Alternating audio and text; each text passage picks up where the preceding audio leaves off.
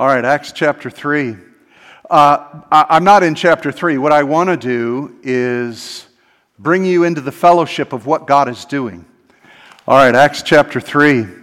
I'm not in chapter 3. What I want to do is bring you into the fellowship of what God is doing. Now we're ready to tell some stories. Luke wants you to know some of the amazing stories, but intertwined in that, I first want you to see what the church looked like. So on your outline, we're going to follow some of these portions of Scripture. Acts 2:42. They devoted themselves to the apostles' teaching, to fellowship, to the breaking of bread, and to prayer.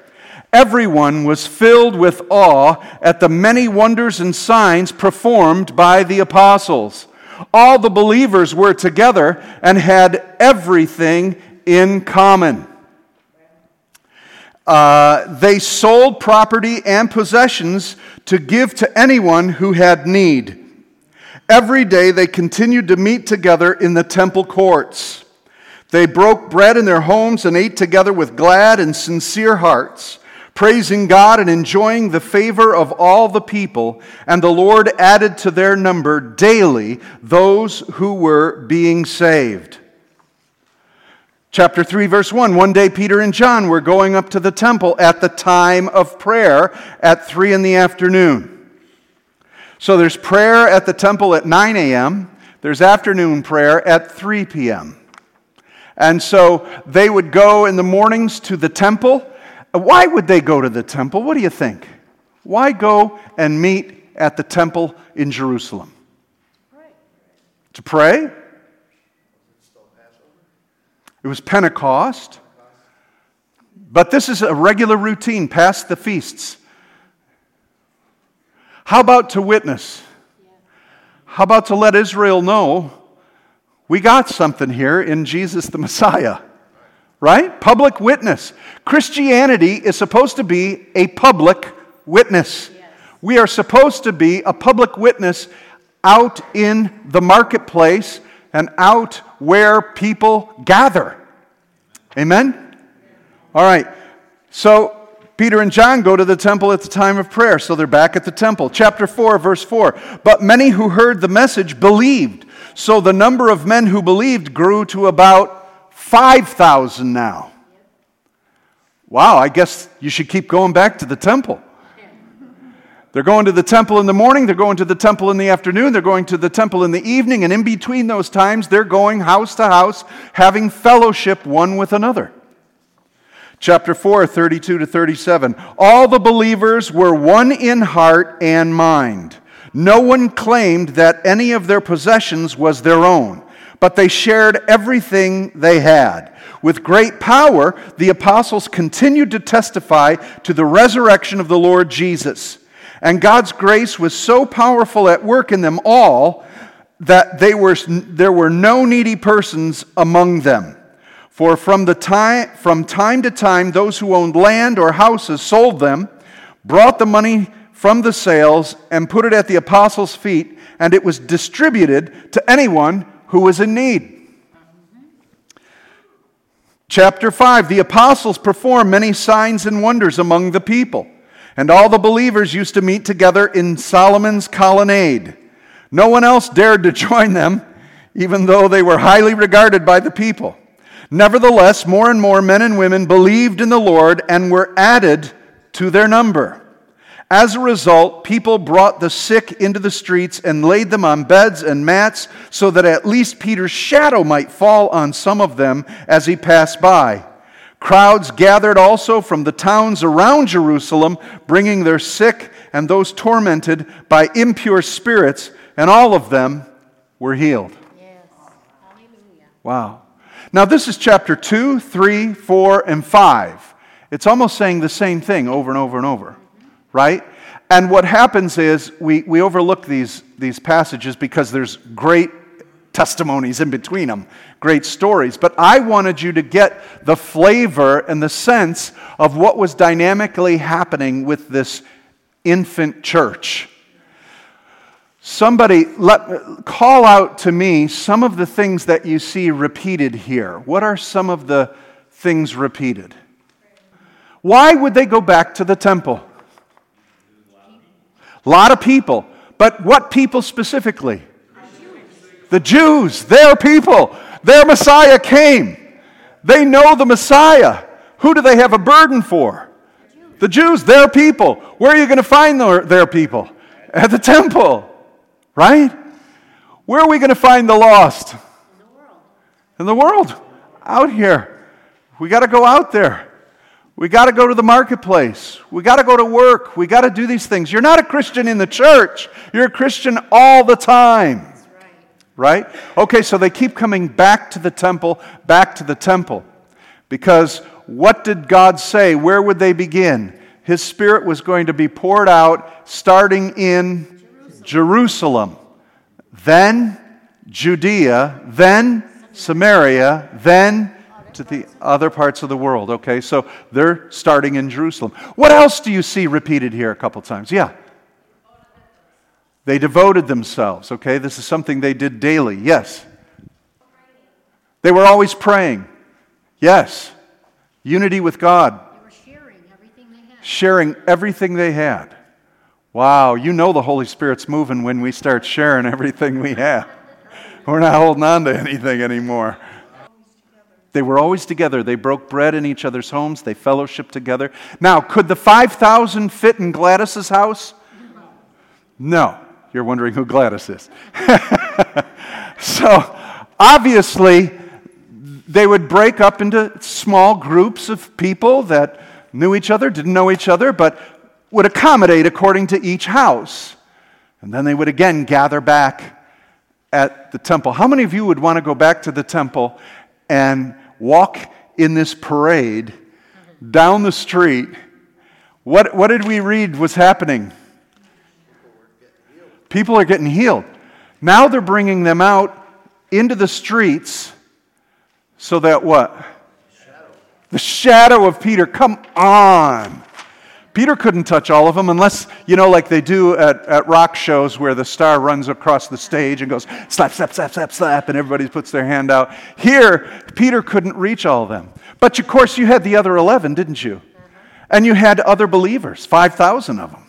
And I would have to imagine that at the time of prayer at 9 a.m., at the time of prayer at 3 p.m., where are we going to meet? The temple. All the Christians are starting to come in. What else did you notice? What did it say about once the Christians all gathered there at the temple? Signs and wonders. Signs and wonders were happening. It said that they had favor with the people, but it also said, what about the people? They were afraid of them. There's power. Conviction. Nobody's afraid of the church anymore. But what if God moved so mightily among us that people were so freaked out? See, when the Spirit of God moves, we hope, I hope nobody speaks in tongues. I invited a guest, and they're going to freak out and they're not going to come back. And I'm telling you what, the world wants something supernatural. Yes. Let's begin seeking those signs and wonders, so much so that everyone's going like, what is this? Yes. Okay? Every time there was a major revival and a major awakening in the United States, there were always critics of it. These people are nuts, these people are crazy, and guess where the number one critics came from? The church. The church always argued against it. Okay? They weren't ready to move into the move of God because they had their traditions. All right, so this is important. So their location was in their homes and at the temple. Okay? So there was a time they gathered. There's again arguments in the church as to did the early church meet in homes or did they meet at temples? Here in Jerusalem we see both. They met in homes and they gathered together as a people. Okay? Now once persecution came, they couldn't just do that, could they? So it had to change into the house churches. They were sustaining themselves. They were self-sustaining because they were devoted to God and they waited upon the Lord. And God said there's enough finance in the church itself to sustain itself. And then there were signs and wonders. So here's my question. How can we do that? How can we do this? Let's see. Let's see what they did, and maybe if we repeat it, could it happen here? Yes. Let's talk about it. They were unified. Was it you, Katrina, that said this? They devoted themselves. Okay. So what does it mean to be devoted? Fully committed. Fully committed. What's a good barometer for fully committed? Well, how could we tell someone's all in? What you do. What you spend your time. What you spend your money. What you give your talent to. Who you hang around with. Right? I'll let you have a discussion with the Holy Spirit right now. And ask yourself, are you fully devoted to the things of God? Don't just give me a chirp Sunday school. Yes. Really consider that. What am I doing with my time? If someone saw me, would they know this guy is devoted to his faith? That's what we have to say. Now, they devoted themselves to these 4 things. If you and I would devote ourselves to these 4 things, maybe we're going to see what they saw. All right, so here's the 4 things they devoted themselves to. And in the original language of the Greek, I don't know if it's a preposition, I don't know the word, but it's the apostles' teaching, the fellowship, the breaking of bread, the prayer. It was categorized as that. So these 4 categories were essential. So they devoted themselves to the apostles' teaching. Let's first of all figure out, what is that? So, folks, what's the apostles' teaching? What did they teach? The gospel. The gospel, but what is it? The Apostles' Creed. How many of you know the Apostles' Creed? We're going to learn that. All right? But what is it specifically? What are the things they taught, Katrina? Jesus was born. Yes. Died. Yes. Resurrected. Very good. Repentance. Say that again. And ascended. Thank you. Yeah. Repentance. Repentance from sin. What's the reason? Hell? It's a biblical word. All right, good. What else is the gospel? Is that it? He defeated death. And sin. Restored to the Father. Restored to the Father. Jan said love. Demonstrated at the cross. That's how much he loved us. Restored love. Exchanged for righteousness. He fulfilled prophecy. Yeah. Put us in a covenant with God the Father through Jesus Christ. Yes, I see a hand back there. Partakers of the Holy Spirit, sealed with the Spirit of God. Sits at the right hand of God, making intercession for us. Redeemed us from the curse of the law. He became a curse for us so that we, right? He who knew no sin became sin for us. They taught the new covenant, that this is the new covenant. Now, of course, they turned to the New Testament, didn't they? They would take their New Testaments out and read them. No. They had the apostles. Oh, they were the New Testament. All right, there was no New Testament. What scriptures would they read? Old Testament, looking at the prophecies and reading Isaiah, reading in Jeremiah, reading, what did Peter do the first day of Pentecost? Stood up and said, this is Joel. This is what David said in the Psalms. All right, so salvation, the apostles' doctrine, the apostles' teaching isn't limited to saved from sin. It's sozo, which means being made new and whole, physically, emotionally, spiritually, right? And God blessing, all the promises of God have become yes. We could go on and on about the apostles' teaching, couldn't we? Wouldn't it be amazing if we had it in a book? Yeah. If someone wrote this down, and we would have it all. We should do that. But you know what happens? Some people say they don't believe in it anymore. They're not devoted to the apostles' doctrine. We have got to be devoted to the inspired Word of God. It's not up for debate. These men gave their lives for it. And throughout the centuries, it's not because they were ignorant back then, but now we have science and technology. We don't have to believe these things. That's ridiculous. These were men anointed by God, carried along, superintended by the Holy Spirit to speak the fulfillment of the Old Covenant now for all of us. So they devoted themselves to the doctrines of the apostles. These apostles were the 12 witnesses. They saw it. There's a great scripture in 1 John. And 1 John says, we are witnesses to him in whom we have seen and even touched the Word of God.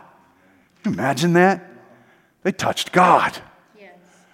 Okay, so they're the witnesses. And those witnesses gave birth to new witnesses and other witnesses and other witnesses and other witnesses. And here we are because someone witnessed to us and we have now become witnesses. Yes.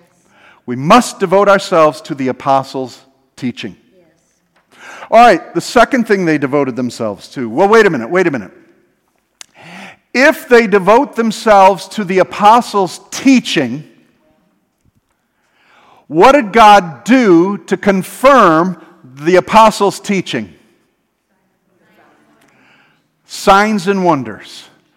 Mark 16, verse 20 says it very specifically that they continued on declaring the doctrine of Jesus, all that Jesus said and did. This is the apostles' doctrine.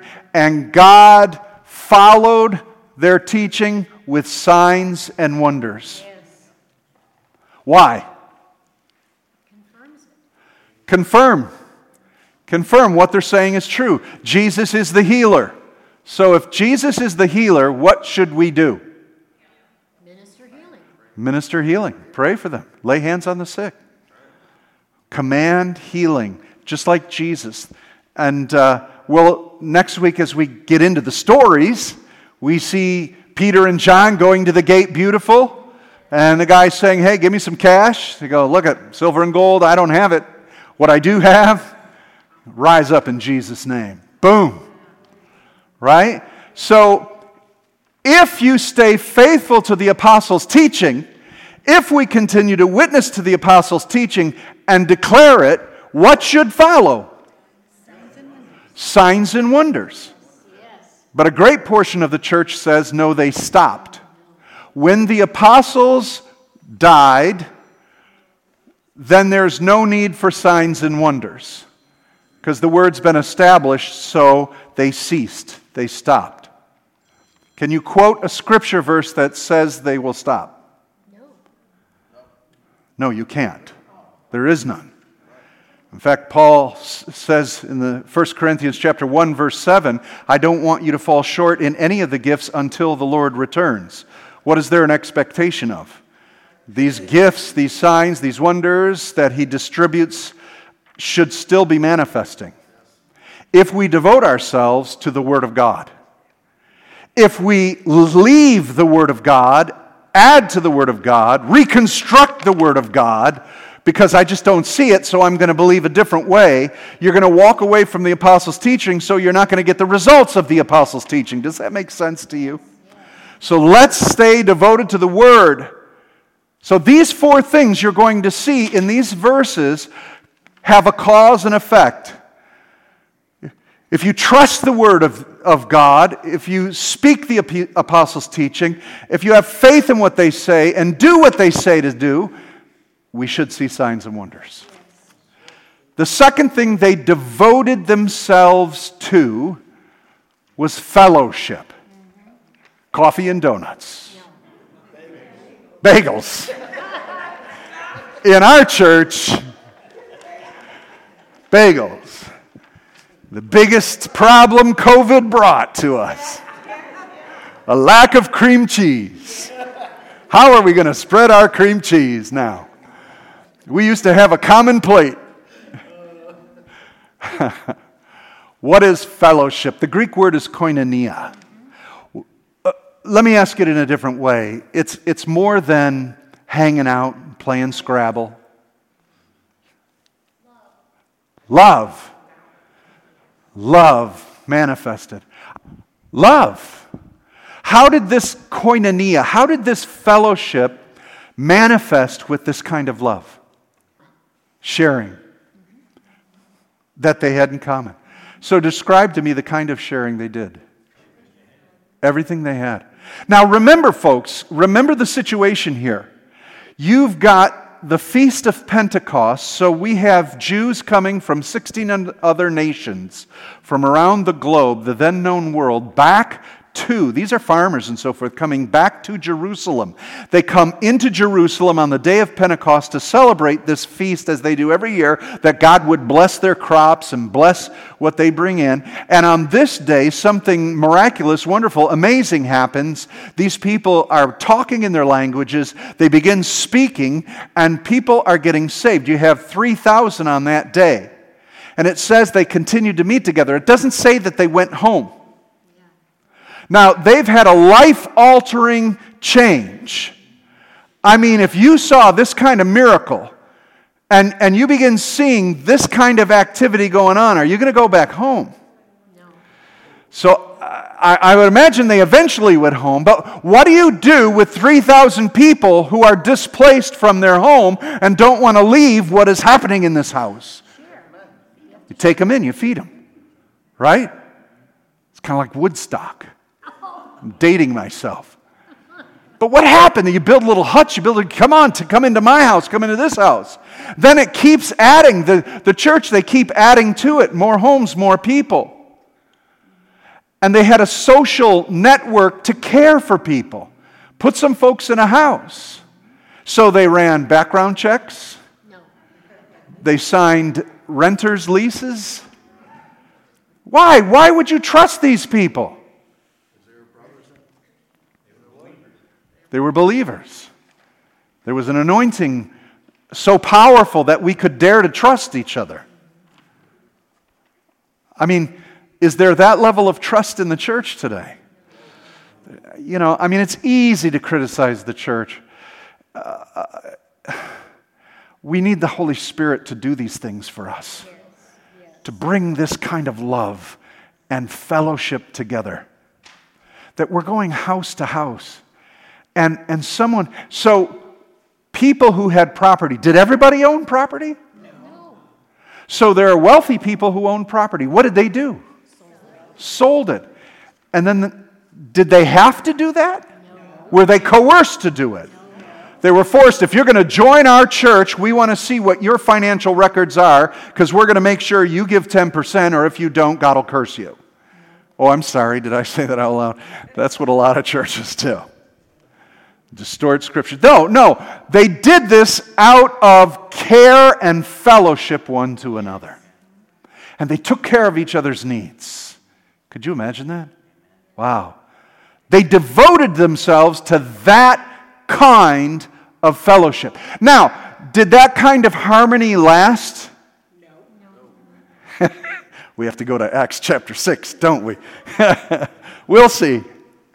All right, but let's go on. So they devoted themselves to that kind of love and fellowship and sharing and caring and giving.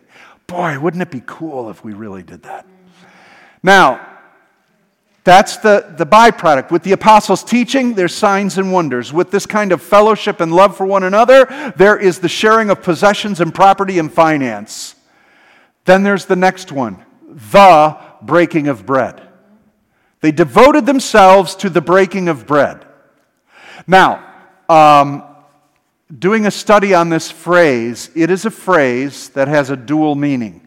It's based, the way you can differentiate between the two meanings of breaking of bread is the context within a sentence. So, come on over to my house and we'll break bread. What does that mean? Come on, we'll have a meal, we'll have a dinner together. It includes, the concept breaking of bread includes your drink, includes your food.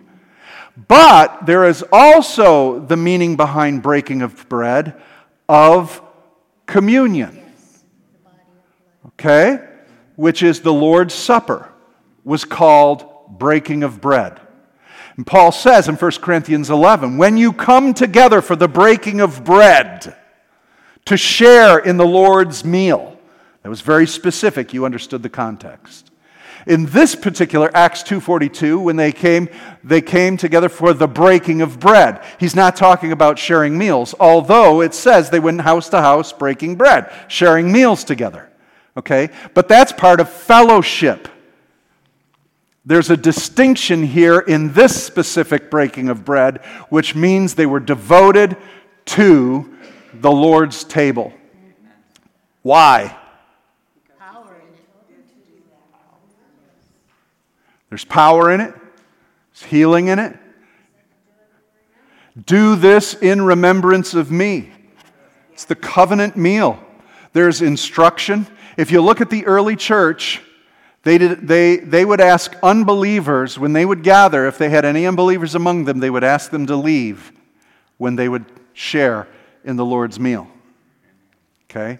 Because they knew there's a lot of authority and power in this meal, and if you don't eat it with a right heart, this could be trouble. And so they had to make sure that people were true believers. And so they would make sure that they had to be baptized, committed. Because why? Because as we see this going on, there could be enemies in the ranks. People pretending to be Christians who are trying to find out where you meet and when so that you could be arrested. I've seen this in China. They had to be fully aware of who's coming to their meetings because you can have spies come in and get them arrested. Okay? So they had to make sure they would make sure they were baptized, make sure that they were believers before they could take this covenant meal. It was for the body of Christ. Here's what's going on, brothers and sisters. They are the priesthood. They're the government of God on the earth, the priesthood that is going to administer the grace of God into this earth. This isn't just, come on, anybody, you belong before you believe. No, you don't. You can come here before you believe, but you don't belong to the body of Christ unless you believe. Okay? And unless you're obedient and have faith in Christ. Does this make sense to you? All right, so the breaking of bread, and it produced koinonia, and it produced them as the priesthood of believers. They were the authority of God. They were the priests of God. God is building a holy nation. What they're finding out is He's not only calling the Jews. I thought the Jews were the holy nation. That's done. God still has work with them, but He's calling all nations into one new body, one new man, Jew and Gentile, to make a new man, a new nation, a new priesthood. And the covenant symbol of that new priesthood is the bread and the wine. That's the distinction. And then last of all, the prayer. Prayers. There's something different about prayers now from going and praying at the temple, praying in the incense, praying to the high priest, praying to Jehovah. Something has dramatically shifted now in prayer. What is it? Holy Spirit and Jesus. Two intercessors. We've got an intercessor before the throne of God who is our high priest praying for us continually, to sending forth, he's sending His authority and will so that we will proclaim it into the earth. And we have an intercessor in here, the Holy Spirit, continually crying out, Abba, Father, and proclaiming the will that Christ is speaking for us to declare. We so often think prayer is us praying to God. And we're focusing all the time on our prayers to God and our prayers to God. What happens when we begin to pray from God to the world? We're not praying to the world, but we are praying the will of God from heaven to earth. Declaring the will. That's prayer too. Okay? So we're praying the will of God. We're declaring. We're so often just begging. But what about declaring what the Holy Spirit is calling you to do and to speak it out? Now, with this kind of prayer, what did we see happen daily? Souls saved. Direct correlation. You see this? They devoted themselves to the apostles' teaching, which is validated and backed up by God saying He'd watch over His word to perform it and verify it, and you see signs and wonders because the word of God, unadulterated, is being spoken. The witness of Jesus, the prophecy of Jesus is the testimony of Christ. The testimony of Jesus is the spirit of prophecy. In other words, it's the presence of God's anointing. Speak Jesus. Secondly, the fellowship was so rich, it created such bonding that we were willing to give up our wallets and our furniture and our anything for the sake of another brother or sister. Because it was so rich to be with people instead of having things. Wow, what have we done with the gospel? Now we keep praying for more things. To heck with people. Something's twisted in this. You want to preach a prosperity gospel? I'll tell you what prosperity is. Have many friends and loved ones. Yes. That's more prosperous than you having 3 cars and a bigger house. Friendship, relationship. Okay, keep going. And the correlation of this kind of fellowship was relationship. Breaking of bread was the calling and the anointing of the priesthood and a holy nation. And last of all, prayer resulted in souls being saved every day. Yes. Amen? That's awesome. That is awesome. And so that's what they devoted themselves to. So, let's try it. Let's try it. Okay?